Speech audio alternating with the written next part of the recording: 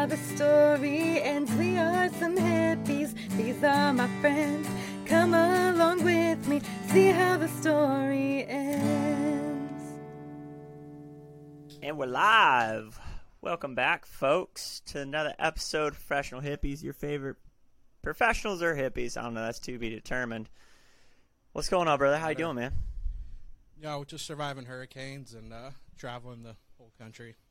Dodging bullets. Dodging bullets. Man, that thing was a lot. That was a lot. I am so thankful that that thing did not land right where I live. It was we were preparing exactly for that. What everyone saw on the videos, that's what I was preparing for as much as I could here. The carnage. Can you imagine if that thing would have hit Tampa? It would have been well, St. Pete specifically would have been just carnage, and then all the way up, Clearwater, Tarpon Springs. Yeah. Maybe some of Odessa, all that would have been just boop, time to rebuild. Fort Myers, and by the way, if you're new to the program, we are the Professional Hippies, like to bridge gap between professionalism and the hippie woo-woo. Today we're going to be talking about a little bit of both, but thinking about St. Petersburg, Fort Myers is pretty built out, don't get me wrong, Sure. But I don't think it compares to the amount of damage that would have been done in St. Petersburg and Clearwater. My home is one of the original homes here, built in 1952, right? There's thousands of these types of homes out here. Yeah, there's cinder block, but it just would have ripped the roof off probably right off the top of it. The property that I used to own in Tampa, there's no way that home was making it through 100 and something mile an hour gust. It would have just... you would have just saw a domino of all those houses just kind of topple. They wouldn't have shredded. Fairly certain if you turned the lights on inside, you could see little stars on the outside of the wall where some stuff was peeking through. I just thought that was part of the ambiance. I remember asking the inspector, like, hey, I was thinking about doing some insulation or just, like, taking off this exterior wall, maybe redo that a little bit. And they're like, you don't want to do that. You don't. Straight answer, nah. You don't want to do that. If you're looking for insulation, the termites got you covered. They took all that pretty wood and they fluffed it up for you. They've already done it so much they left. They did their job, got paid, and left. I kid you not. Several people in the construction industry told me the exact same thing. They're like, look, if it's not leaking, don't touch it, man. Anything you take off the house, you're going to find a lot more behind it than what you wanted to find. Yeah.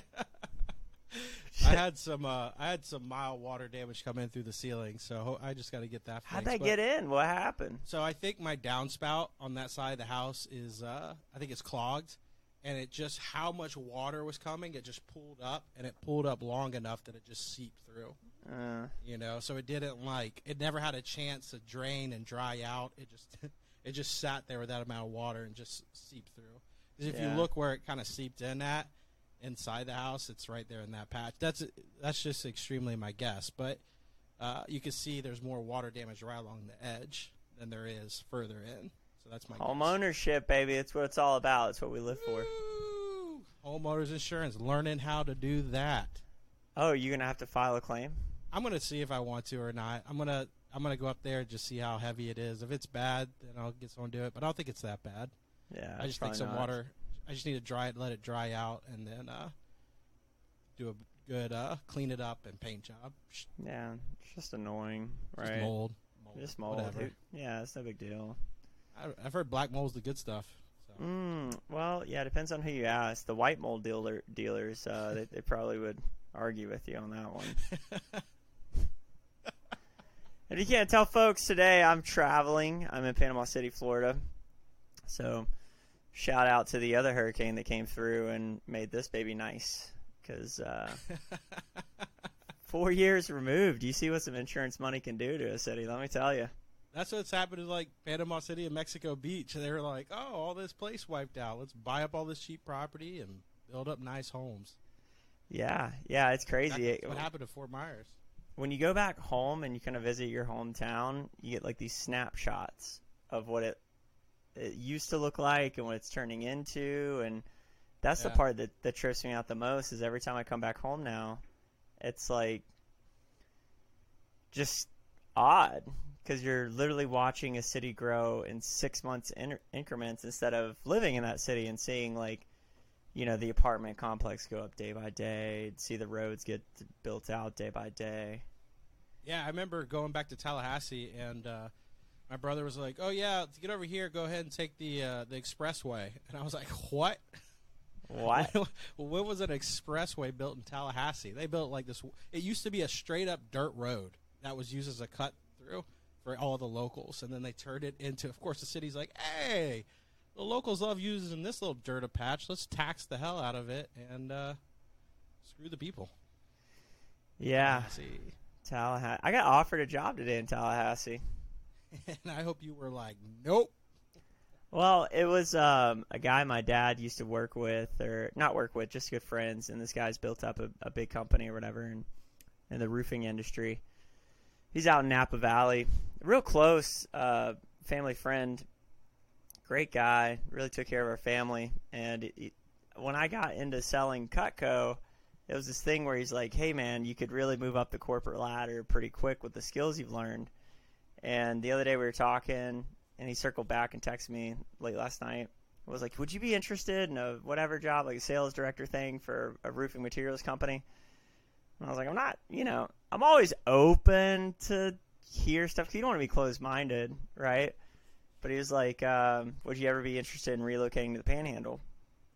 And I was like, oof. That's what I say too. That's you're going to have to really come with something spicy. It better be real spicy. Yeah. We're talking flaming charcoal. Covering the territory of Mobile to Tallahassee was the opposite of spicy. That was a soggy corn tortilla is what that was. So it's like wet bread. Yeah, dude. I was like, oh, yeah, leave Austin for Mobile. Huh? Sounds great. My neighbor, he's in roofing sales. Like they sell by the truckload type of sales. Yeah. Major roofing company. He said with Ian just came through, they're going to make 2 years worth of business in 1 month. Really? Yeah, to give you like a scope of like, he said they're already trying to order truckloads of stuff down there.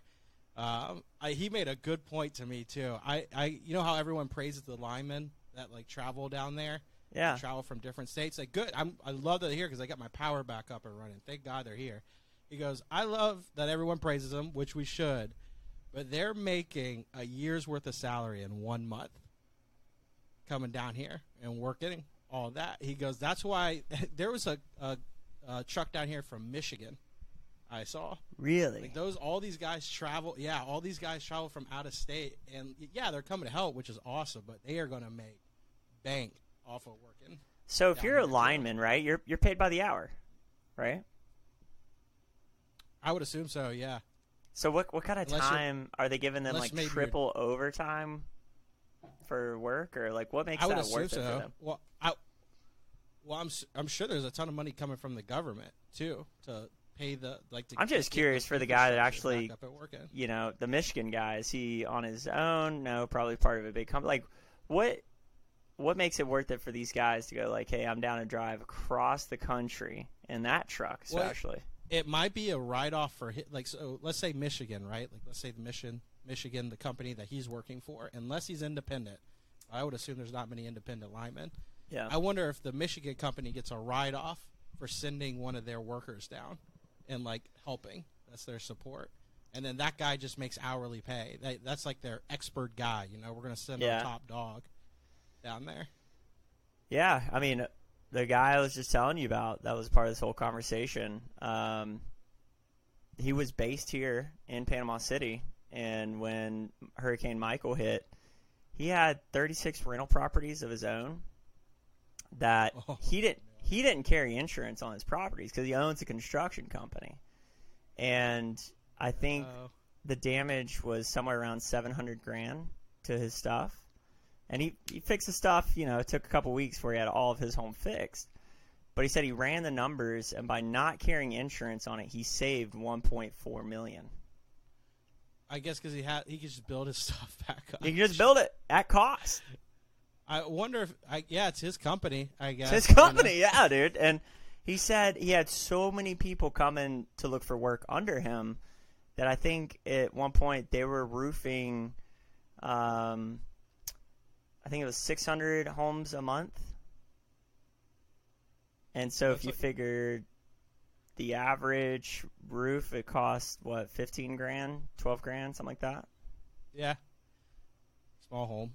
But, like, that almost thinks of, like, when you see furniture flippers online, they're like, I flipped this thing for $12. And it's like, yeah, because you had all the tools and equipment and everything. Oh, yeah, right. To make it happen already. You're hundreds and hundreds of dollars worth of equipment, which is good if that's what you get into. But, like, that guy, of course, like, it's free to him because he could just flip it. And if the workers needed a place to stay, he had, like, he bought trailers or whatever for people. I think he said there was, like, 16 guys per house, and he would charge them, like, $50 a week or something. Yeah. To stay there. And so they all just set up cots or whatever, and it's just, like, I saw with the linemen, that's what they do. The schools and some of the shelters, they just set up cots just all the way through it for the linemen, and they're just out there just busting ass all day, every day. My neighbor's son, he was traveling at the time, I think up north a little bit, and his son was staying at a hotel that one of the linemen were staying at, and his son said they were just partying all night, nonstop. Like, they couldn't sleep. They were just getting hammered, and then they left early the next morning to continue down to Florida. They're just getting paid to do all that traveling down to here, you know? I guess if you're just driving a truck all day, like, party and take some amphetamines, and you'll get where you're going. Time away from the wives, and it's a bro time. Let's go fix everything. Good time. Gotta go help the boys, honey. I'll see you in 2 months. What is it about bro time that is just so, I don't know, man. It's like when you get around your boys. I was hanging out with Abby and one of her friends the other day. One of our friends, and 2 women. And she was like, Colton, you just don't strike me as the type that, like, really lets loose. Like, when you party, you're always nice and even keel. You know, you're right. You're right. I was like, what makes you think that? And, you know, she said a couple things to support her statement, and I was like, oh, no, I let the wheels fall off, for sure. Like, there's times, you know, but it's like the older I think I've gotten, the more I want to preserve that hangover. I was thinking about this after drinking Sunday. I had a couple drinks with some friends. And Monday, I was totally good. And my buddy texted me. He was like, hey, great seeing you, you know, nursing this hangover. And I'm like, I just think the older I get, the more I know I don't want that hangover. I don't want, you know, I'm running from, like, really feeling like shit the next day. So if I'm going to do it, it's a couple times a year where I'm like, all right, let's burn it to the ground. Oh, yeah. Get after it. But you also prepare when you're going to do that. You know, there's drinking a lot of water beforehand. You got some Pedialyte prepared, ready to go. You already kind of know to start drinking water before the night ends. I can't believe it when I go out with people and they don't drink water while they're drinking. Yeah, I started doing that a lot more lately.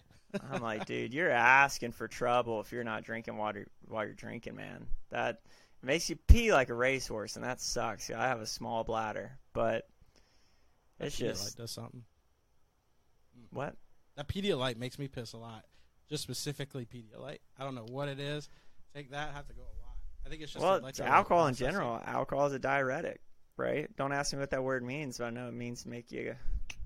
Man, we learned that at Burning Man, didn't we? Where it was like water only gets you so far out there. You actually have to drink. Like, it actually came down to a science. So we actually had to fill our body with vitamins and electrolytes to keep moving. Who knew? Just to stay alive, just to get where you're going out there, man. You could drink water all week, and by halfway through the week, someone's gonna force Gatorade down you somewhere.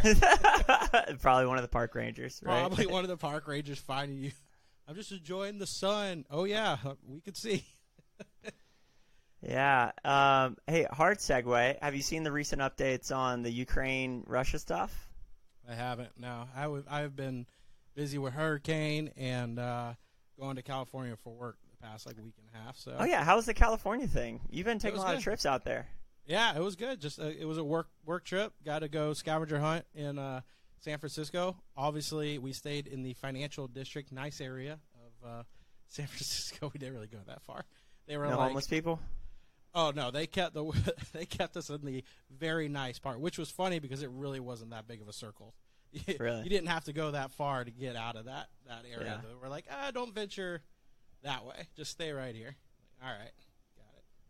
Yeah, because San Fran has like the big population of homeless people, right? Or is that Los Angeles? Yeah. Oh no, I mean you saw it still there for sure. Like you saw Yeah. some whacked out people walking around the tourist area, financial area, but like they were just specifically like stay in this area. Do not go that way. It's like when it's like a company taking you to Channel Side or something. They're like, don't go to Ybor. Yeah.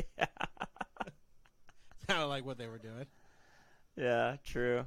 Yeah, I haven't been to San Fran, but so I was watching the updates. I've been watching the updates on this war like every single day. I got like multiple people like feed me news or whatever, and Russia recently annexed those territories. You know, Putin said like, "Hey, these are our states now," and literally the next day, Ukraine took one of them back, and now they're pressing in to the other ones, and Putin, there's some like nuclear power plant that's been at the center of a lot of this conflict, because if that thing goes, like they bombed this power plant, by the way. They tried to bomb the nuclear power plant. And Putin wrote a decree of like, hey, this is now part of motherland Russia. And the president of Ukraine wrote, oh, yeah, I also signed a decree today that said any of the decrees you made are null and void. So, glory to Ukraine. I'm just like, dude, I don't know, man. It feels like one of those times where trouble comes in threes or just shit's falling apart because we got the whole China thing going on. We got, with the Taiwan. China's just looking at Taiwan like, we can do it. We can do it. We can do it real easy. Sure would be a shame. Sure would be a shame. We just sent a couple million people over there. And then you got the whole Putin-Ukraine thing, and then Putin's rubbing elbows with these guys out of Saudi Arabia, and they said they're going to be cutting oil production by like 20-30% to squeeze the worldwide market because of the sanctions being put on Russia. And I'm like, how much inflation have we experienced this year? Do you even know what has inflation gone up by? It's insane. It's insane right now, yeah. And the Federal Reserve is trying to bring oil prices down, while Saudi Arabia is trying to bring it up because it helps them. It just has, and then like all these reports about like the housing market coming down, and it's just like, holy shit, man. Can you imagine living through something like the Cold War era where like threat of nuclear strike was imminent? Oh, man. Underground bunker sales, way up. Way up. I mean, it kind of has that vibe now where we feel like a war could break out or the economy's going to tank any day. It just, I've heard a lot of the Russian people are starting to, because I guess they're starting to draft people over there. Mm-hmm. And a lot of people are trying to avoid it by breaking their arm or leg, and they're still pulling them to go to war. Like, well, you're a dummy for breaking your arm or leg. It's going to be way tougher for you now going out there. I saw a guy, Commander might be the name. He's like addressing quite a few troops, but they're all new people that got called up or drafted. Mm-hmm. And he was just kind of making light of the situation. He was like, I'm getting a lot of questions, so I'll address them now. Where are we going? I don't know. How long are we here for? A week? Maybe a month? I don't know. Anybody that's complaining about head plates, vertebrae that are fused, replaced knees, heart palpitations, or any of that, you are still considered fit for war, so don't complain to me because I have all of those. So we'll be going wherever we're going together, doing what we do. Don't know what that is, but when I know, you'll know. So here we go. I wonder if you can get your hands on some weed and just smoke it in front of the general. Maybe they take you to jail instead of war. Maybe that's the workaround. I don't know, man. So when they started the whole draft process 2 weeks ago, 700,000 people have fled Russia in 2 weeks. Yeah, that's not going to work out very well for them because none of them want to be fighting the war out there. No one does. No one. It's all for Putin. What's going on out there? So they're like, let's get out of here. And you have no one backing you as a cause while they're fighting. I wonder how many of them are surrendering on the battlefield. Like, we don't want to be out here. Yeah, Ukraine started a movement called My Life Matters or something like that, or I Want to Stay Alive. I Want to Stay Alive is what it's called. So it's a hotline for the troops to surrender. And one soldier called as soon as he got drafted. Before he got there, he called 2 weeks early to figure out the process to surrender. Whoa. And so today there was a tank troop that drove up with covered in white towels and flags and shit and surrendered. A tank drove straight to Ukraine to surrender. Wow. What's the process? Got our tank? Let's go. Get out of here. Yeah. I mean, I don't know. I can't wrap my head around it. And, yeah, man, I feel for all those poor people that are getting sent up there. Yeah. I wonder if, are there still a lot of deaths happening in the war? Like, are they still battling a lot, or is it like they're not really wanting to fight? And it's just they're sending the people they've drafted to the front lines with as little as like 4 days of training. Oh, brutal! They're That's literally like just World War II, isn't it? Sending them up there. Another video came out of these people that had just been drafted, and the personnel that was telling them, "Hey, what's going to go on?" There weren't any beds in the room, so they had to sleep in. And this is a draft building before they even make it to where they're getting sent. No cots, no real equipment. And they said you need to call your wives and your girlfriends and have them send tampons, pads for, like, their tourniquets, for, like, their medical supplies, because that's how short they are on supplies for the warriors. Now it's starting to just turn into Putin's like, I can't give up. I have to win the. I mean, I guess win the war. I'm just blown away. I don't know. It'd be like if the U.S. was like, okay, we're gonna take back Mexico because that was part of Texas and that's rightfully ours. No one would be like, oh yeah, that's a great cause to fight for. Like, sure. Different story. Now, on the other hand, if Mexico started invading America or Canada. Right? Would the gangs be on our side, or would the gangs be on the Mexican side? The cartels, I mean, because we are their biggest customers. I wonder, would the cartels be on our side, or would they be on the Mexican government? I feel like our side. Cartels would be the first reasonable people in that war. Let me tell you, dude. They would step in so quick and go, hey, everybody. No one needs to die, okay? Let's think rationally, okay? The tunnels will collapse if you run tanks over them. Go this way. Better yet, they come in with these tanks that are all hopped up on meth and cocaine and just, like, barreling through the desert. The cartel are like, we'll do our part, and just funding cocaine to our soldiers.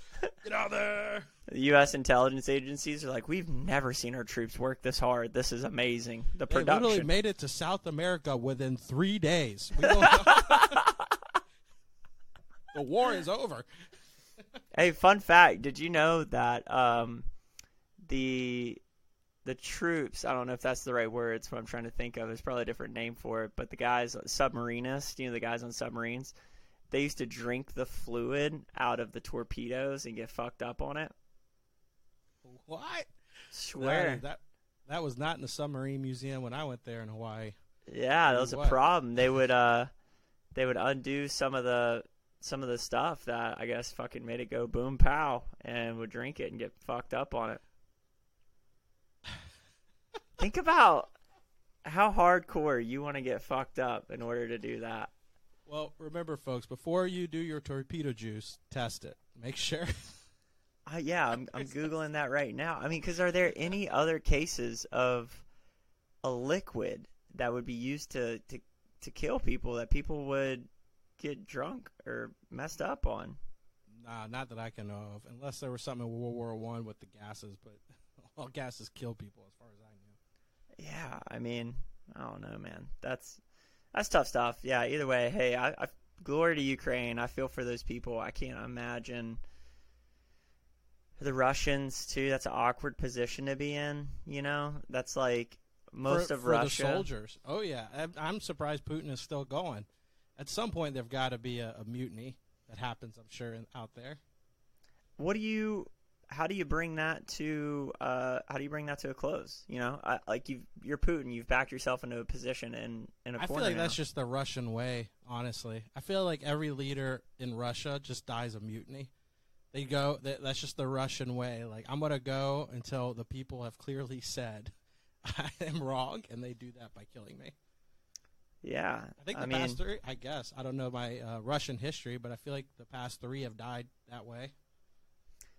So check this out. Since there were no bars, pubs, or stills aboard the submarines, and there wasn't any room for anything of that sort anyhow, the soldiers would convert the fuel used to drive their torpedoes into 180 proof alcohol. No wonder they were like, the torpedoes really aren't very working well. We need more scent, please. Make sure we get the correct ones. Oh, the Navy caught on. They had to add stuff to it to make sure that they would get tummy aches and diarrhea. Oh, the worst thing on a submarine. Oh, gosh. I went to that submarine. They had one at the museum in Hawaii. That thing is way bigger than I thought it would be. A submarine? Oh, yeah. Way bigger than I thought. And I was in an old World War II one. I could, walk through it normal. And the only time I really had to duck down was going from door to door. Like the chamber things? Chamber things, yeah. Those are tight. Those are tight. And I can't imagine running through them, how they do it. They just, kind of duck and run. How many people used to be on a submarine? Man, there was, 30 or 40 people on that thing. Yeah, there was a lot of people. Way more than you would think. I thought, 12. Yeah. At most. There is a lot. And they are humongous now. Even, 3-4 story buildings now of how tall in circumference they are. Yeah. This thing was 3 levels, and I could stand up fully in all 3 levels. 3 levels? That's intense. Yeah. The middle part had 3 levels, and then once you got close to the ends, it was 2. But, yeah. I know our nuclear-powered subs. I don't know we're running this vein, but hey, whatever. Our nuclear-powered subs, the only thing that holds them back is having to come back for food. Oh, man. They can stay underwater, basically indefinitely. I think 6 months at a time. And there was a Yahoo article that came out because Russia has this, super high-tech sub, whatever, that they promote, right? It's like the Agent of Death, and it carries nuclear-tipped missiles and drones. And so it left dock, and then it disappeared. This was a Yahoo article. This is why I like following the military guys, is because this guy was doing a breakdown. He goes, okay, so the world news agencies lost track of this thing. But he goes, here's what none of them are talking about.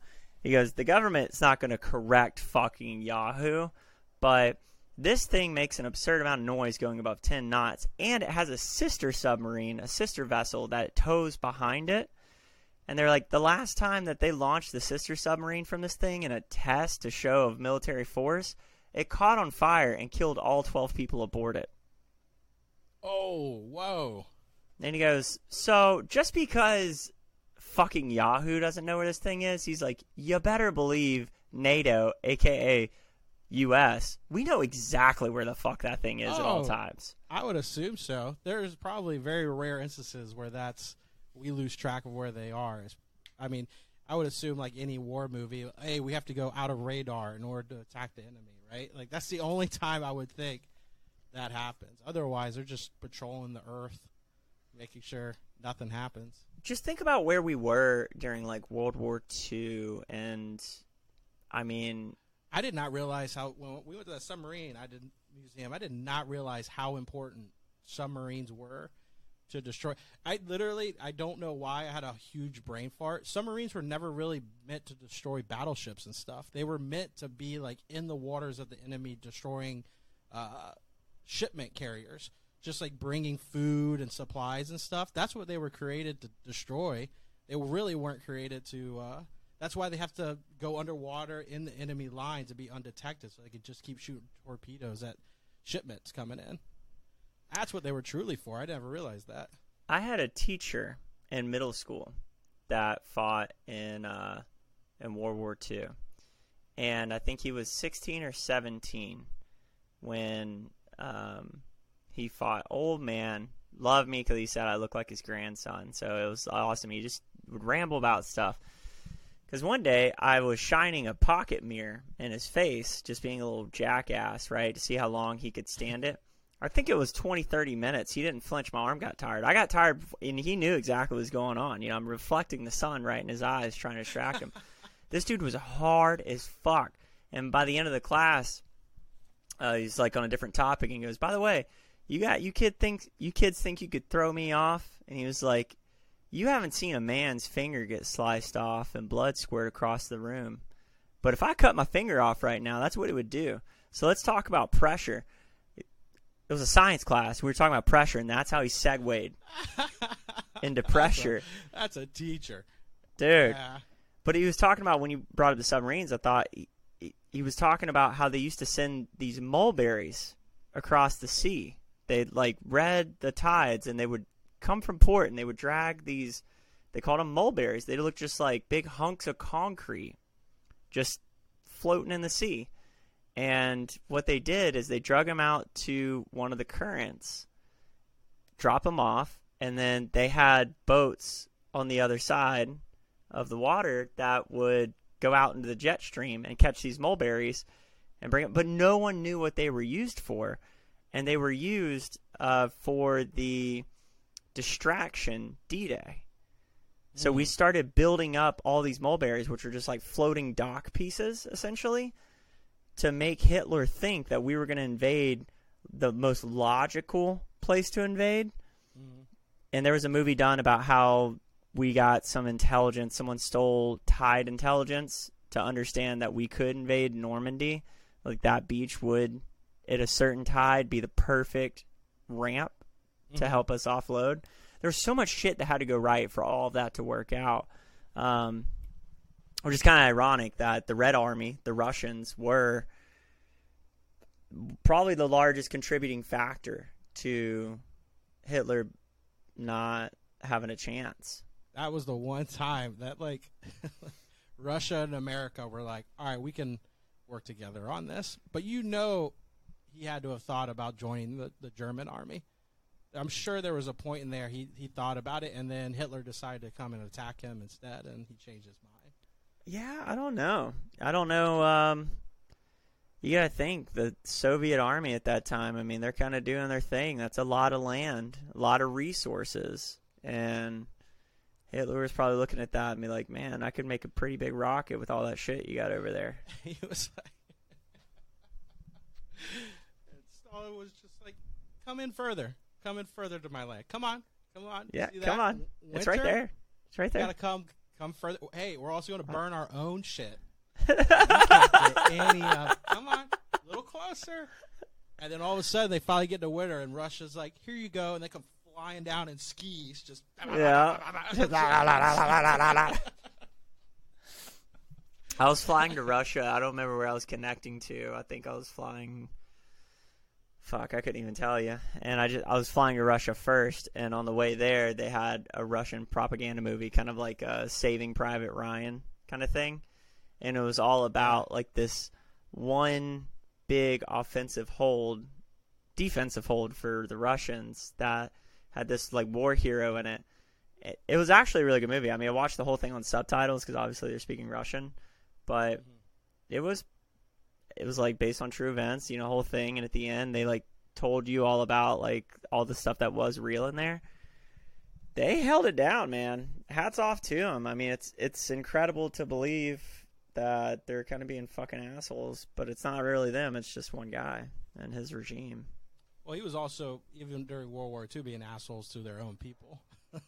They were, what is it? I think he killed more Russians himself than I think he did even the enemy or something like that. I couldn't tell you. I'd be out of pocket if I thought I knew around that. I mean, every leadership kind of abuses. Like, think about who was the one that sent us to Vietnam. Was that Nixon? I think it was Nixon. Yeah. Yeah. You know about all the shit that came out after about how like that war was totally based on false bullshit and that was to help him get elected. Yeah. How many people died in Vietnam? Yeah, that was a bad one. The one we definitely lost on that one. Yeah, I mean, that's just straight. That's patriotism in a nutshell, not questioning anything, just saying, I believe in the government, Big Brother's going to treat me right. And because of one cabinet, it's not one man, one cabinet of people that constructed this idea, this campaign, a lot of people died. Imagine that too. They had like something good going, right? Like they did have that. They did have people like, I believe in the government. I'm going to do it. Instead of using that for something positive, whatever they needed to, they were like, no, let's take advantage. I feel like the government, I feel like since then, the government goes, oh, we can do that. And now with how fast things are moving, the government does it and goes, yeah, we'll get a little bit of blowback, but people will forget about it next week. And it'll be gone, and we'll just continue on. Yeah, I mean, between Vietnam and the war on drugs, I mean, that was all Nixon. And you just, I want to know this. Your heart of hearts, do you think 9/11 was a conspiracy? Was it an inside job? Oh, yeah, for sure. I definitely think so. I think it's at a deeper level that I don't even think the president realized that he was a part of what was happening. That's how I don't think we all truly ever will know, but I think there is a deep, deep thing to let things happen. So things could just get lost and dropped out, and people can make money along the way. I mean, the guy that bought the Twin Towers bought terrorist insurance on the place 2 months before the Twin Towers fell. I don't if that's not and then the CIA building that was right next door with all the headquarters, the CIA was in a ton of debt at the time. So that 7th building that just randomly fell later on that everyone says looks like it blew up, that had all the information about the CIA's debt in it, and they wrote it off after that. And it was gone. So like that's just like those two factors right there make me just question everything. So if it wasn't even, I mean, all the things where they're like, oh, it wasn't really the American Airlines plane and all that. No, that's dumb. That's dumb stuff right there. A lot of people say the plane was like a military plane. It wasn't American Airlines, and the people weren't real and stuff like that. Now that's dumb. Yeah. But I think there's definitely some back end stuff that happened that even the president wasn't aware of, that he was a part of it without being knowledge about it. Yeah, that's sure. the part that I can't wrap my head around, how a president would ever okay a project of his own people getting killed like that.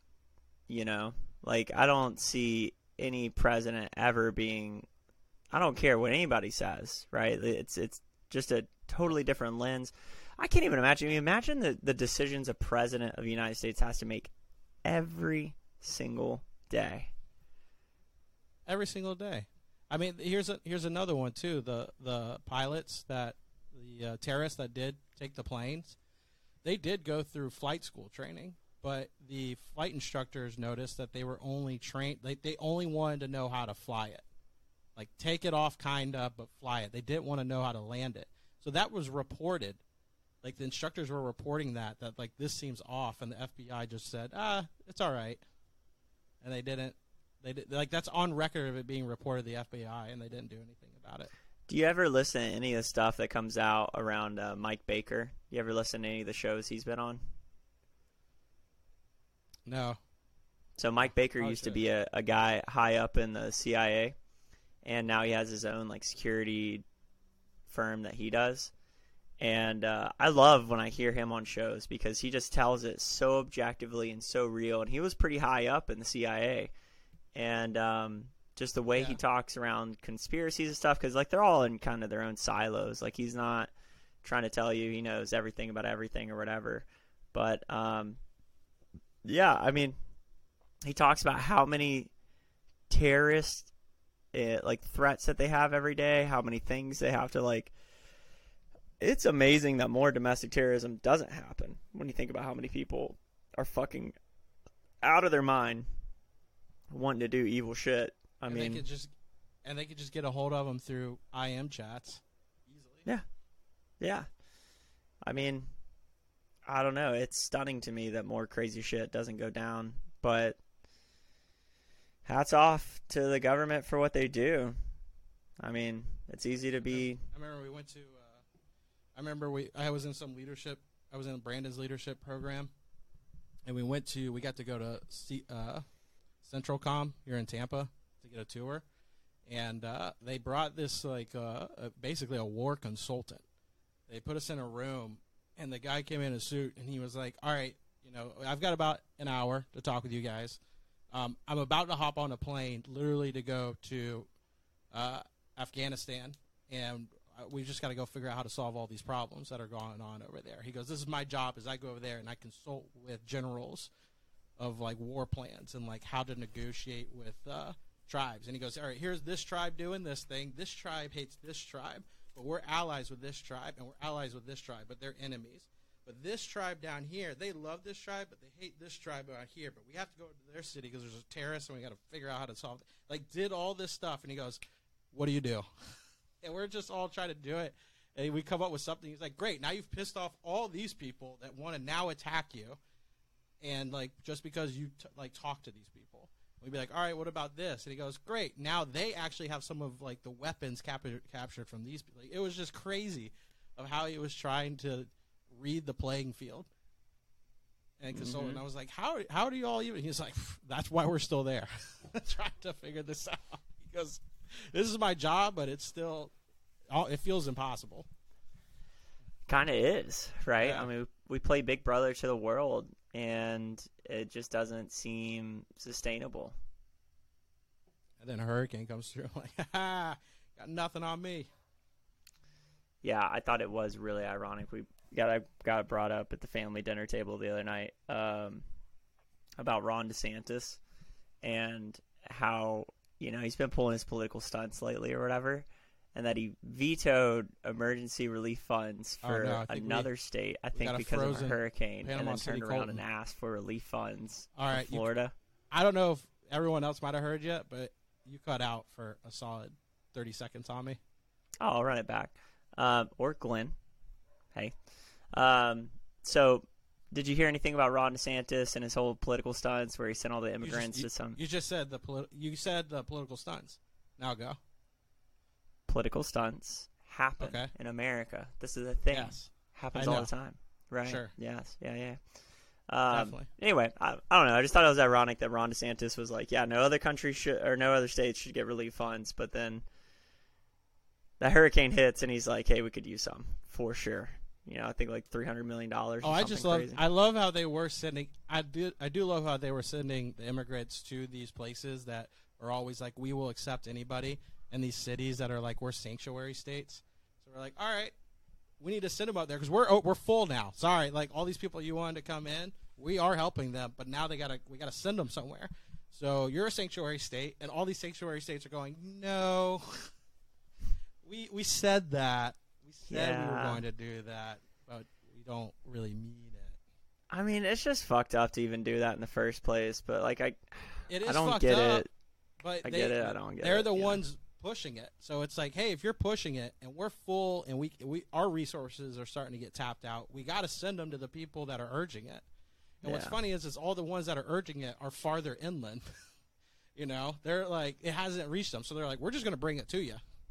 And now they're he's sending 2 or 3 buses full of people across America to a house that's clearly going to refuse them. I get it. Well, they were flying them to Florida in the middle of the night by the airplane loads.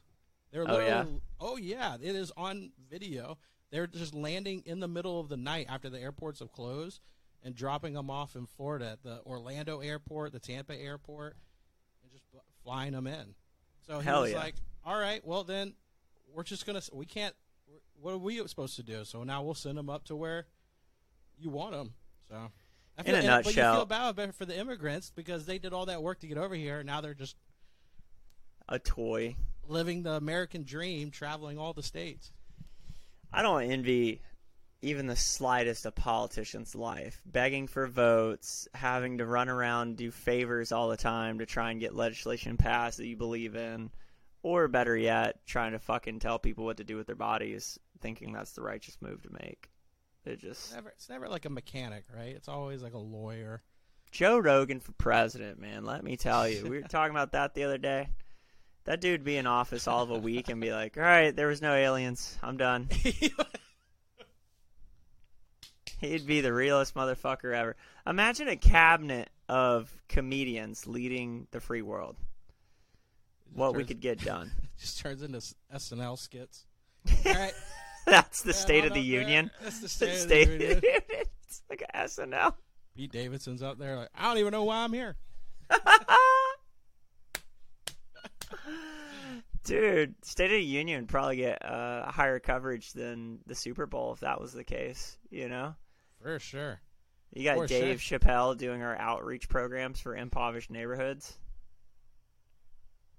So that's what the world needs. Yeah, that would be awesome. And then you got like Greg Fitzgerald as like secretary.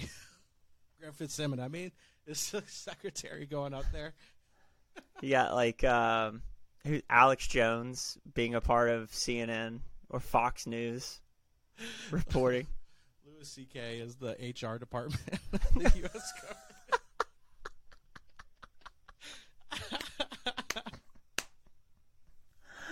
Yeah, man. That's what we need. Jim Carrey is like our Secretary of State. Oh man, I think we should put what's the one with Department of Military? Just make that one a woman. She'll know how to like resolve all that for sure. Like just put her in. Hey, go make the world a better place. Who was it? The Mad Dog was like our top general for the military. You know about this dude? No. Dude, while I'm kind of telling you about him, this guy had some insane stats that got him where he's at, because there was something a reporter asked him some question about like whatever if a war were to break out, like what would we do kind of thing, or if another country challenged us, and he had like a very eloquent answer, and towards the end of it was pretty firm, but towards the end of it the only thing I remember him saying was if any country decided to pick a war with America, the only thing I would advise them is to make sure that someone else will be there to raise their daughters, because any of the men or sons will not be returning home. Yeah. I was like, God bless. Yeah. I mean, I feel like we have definitely an impeccable fortress around the U.S. for sure. There's nothing coming in this way. Jim Mattis, that's the guy's name. Jim Mattis. This dude was hardcore, dude. They made a movie about him. I can't find any of his accolades. That's why 9/11 was such a big deal. That was like, that is an attack that it penetrated through the entire fortress. Yeah. Yeah, I mean, Bush was just hunting for oil after that point. He's like, I need some heads on a pike, and hey. That's what. As soon as I heard this whole Saudi Arabia Russia thing, this OPEC, OPEC is like a cartel. This seems familiar. Yeah, the cartel running that, and they're like, "Hey, we're going to cut oil production," and I'm like, I don't know if that's a good idea, guys. Last time you fucked around with our oil supply, U.S. started looking over your shoulder, and being like, sure would be a shame. Sure would be a shame. A few tanks showed up for that oil over there. Got a few bombies. You don't have to send people. We'll just fly something over there to you. I was watching a TikTok the other day of some of the Ukraine guys. And we have U.S. guys over there. I was watching an interview with this guy in particular who I think just did a ton of tours overseas, got all messed up, and the reporter was asking him, like, so why are you here? And he's like, well, it's pretty fucked up what Russia's doing. And they're like, okay, how long have you been here? And he told, and they're like, how long do you intend on staying? And he's like, till it's over. Some people thrive on that, though.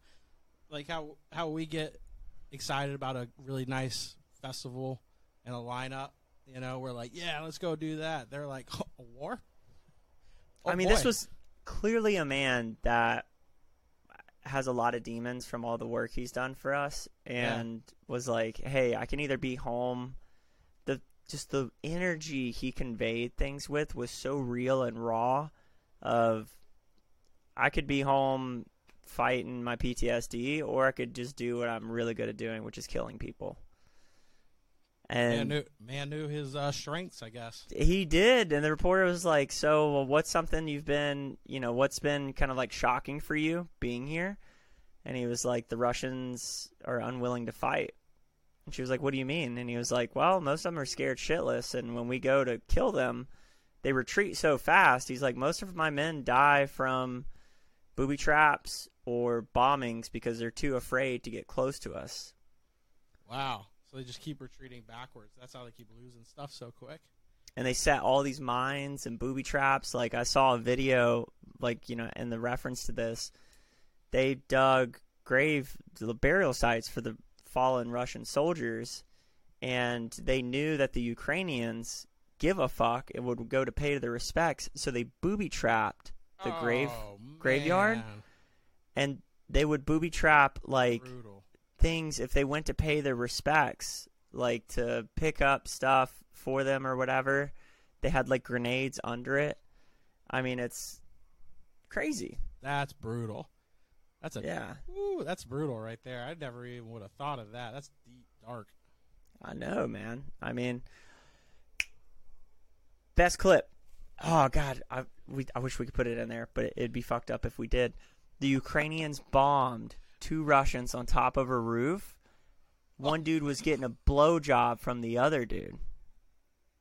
Oh my God. They got it on drone, dropping a bomb on this dude getting his dick sucked by his fellow comrade. Oh my God. Imagine. Oh man. Do you think he finishes? Is that the climax? You think they waited? Wait. They see it. Wait. We got an audience. Maybe this is bad. Maybe the one guy that's getting his dick sucked sees it up there, and the other guy's like, "What?" And he's like, "No."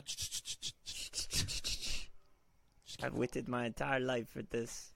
This is the moment. Bang. That's fucked. That's so fucked up. Yeah. I don't know, man. World's in a weird place and time, and one of the things that I was thinking about today was my mom's birthday, and my cat. I don't know, might as well be his birthday too. Dude's 21, and whoa, I got Jellybean's 21. No, Bobo. Oh, Bobo. Whoa. Yeah, that's a fresh 21. Yeah. No, Bobo is my childhood cat, and Mom had a great birthday, family over there and stuff, and I'm like loving on Bobo. He's old, man. He's old. He's frail and just kind of laying there. I got all choked up, got all emotional. I'm like, it is wild how fast time flies by. Like, once we start getting in this late 20s, early 30s, everything starts to shift. There's like this fragility entering into kind of my environment where I'm feeling it, looking at my sister and brothers and mom and family, where you're like, wow. Even myself, I'm almost 30, and it's like, I think there's a different relatability. Like, my sister's 15 years older than me. And so looking at where she's at in life and where I'm at, it's like we are 2 very developed adults at this point. Yeah. And it just, dude, I got so emotional. I was like, hey, I love you, Mom. I got to get out of here before anybody sees me crying or whatever. And it was like happy tears, but at the same time, I was like feeling emotional blocks for some reason, not allowing me to feel the total reverence of kind of what's coming up. But it is odd getting older. I feel like I think as I've gotten older, I think through things a lot better. Like, what are my consequences for doing this, right? Like, you were talking about the hangovers earlier. The consequences to that are it's going to be a lot difficult to do the next couple of days of work, whereas before I could bounce back pretty quickly, Yeah. But now it almost feels like, yeah, I can't imagine having children at this age. When you want to think about consequences, like, that is... I could think of having kids at early 20s. That's one I couldn't believe some people were doing. And yeah, and people are like, well, people thrive, and I'm like, it's a small number. Like, I've seen people thrive for sure, but the number of people that do not like it, and the marriages that do not work out too much is pretty high. Kind of depends where your heart's at too, right? Like if you're excited to have the kid versus you're like, oh, my life's over because of the kid, then you're raising this kid with resentment. Yeah. And kids are a handful if you love them, let alone you're like, hey, you've just given me a new obligation, God, thanks. It's your time. I didn't want it my time. Well, yeah. At the moment, it didn't seem like it. You wanted your time. Shout out to all the parents listening to this. Hey. Yeah. It's coming soon. I'm going to have a sick-ass minivan, though. I tell you what. Like, once I'm into it, it's going to be like, well, I'm the coolest dad out there. So. You think you're going to roll minivan? You're not going to go SUV? I think just minivan just because I want to do SUV, but just the minivan, I just feel like I can soup it up a lot more for a lot cheaper. Like an SUV, it's just going to take way more fuel and stuff, whereas like I can soup up a minivan. Like get one where you push the button and the doors open without having to do anything. You know, the SUV you can't do that. You have to open the doors, but the van you just boop, and it opens up by itself. How many kids do you think you're going to want to have? Two. Yeah. I feel like a minivan for 2 kids is a lot. But then again, well, the subwoofers are going in the back along with all their football pads, so. Oh, right, yes, to damage those pure little ears. Yeah. I'm gonna be like, all right, kids, put your earphones in. Daddy's gonna play some Skrillex now. Oh God, I fear for your children, Dad, brother. You're embarrassing me. Stop embarrassing me. Well, speaking of kids, if you need a reprieve and you're thinking about doing some altered substances, don't forget to go to testkitplus.com/professional hippies to test everything you might be putting in your own milk or your own bottles.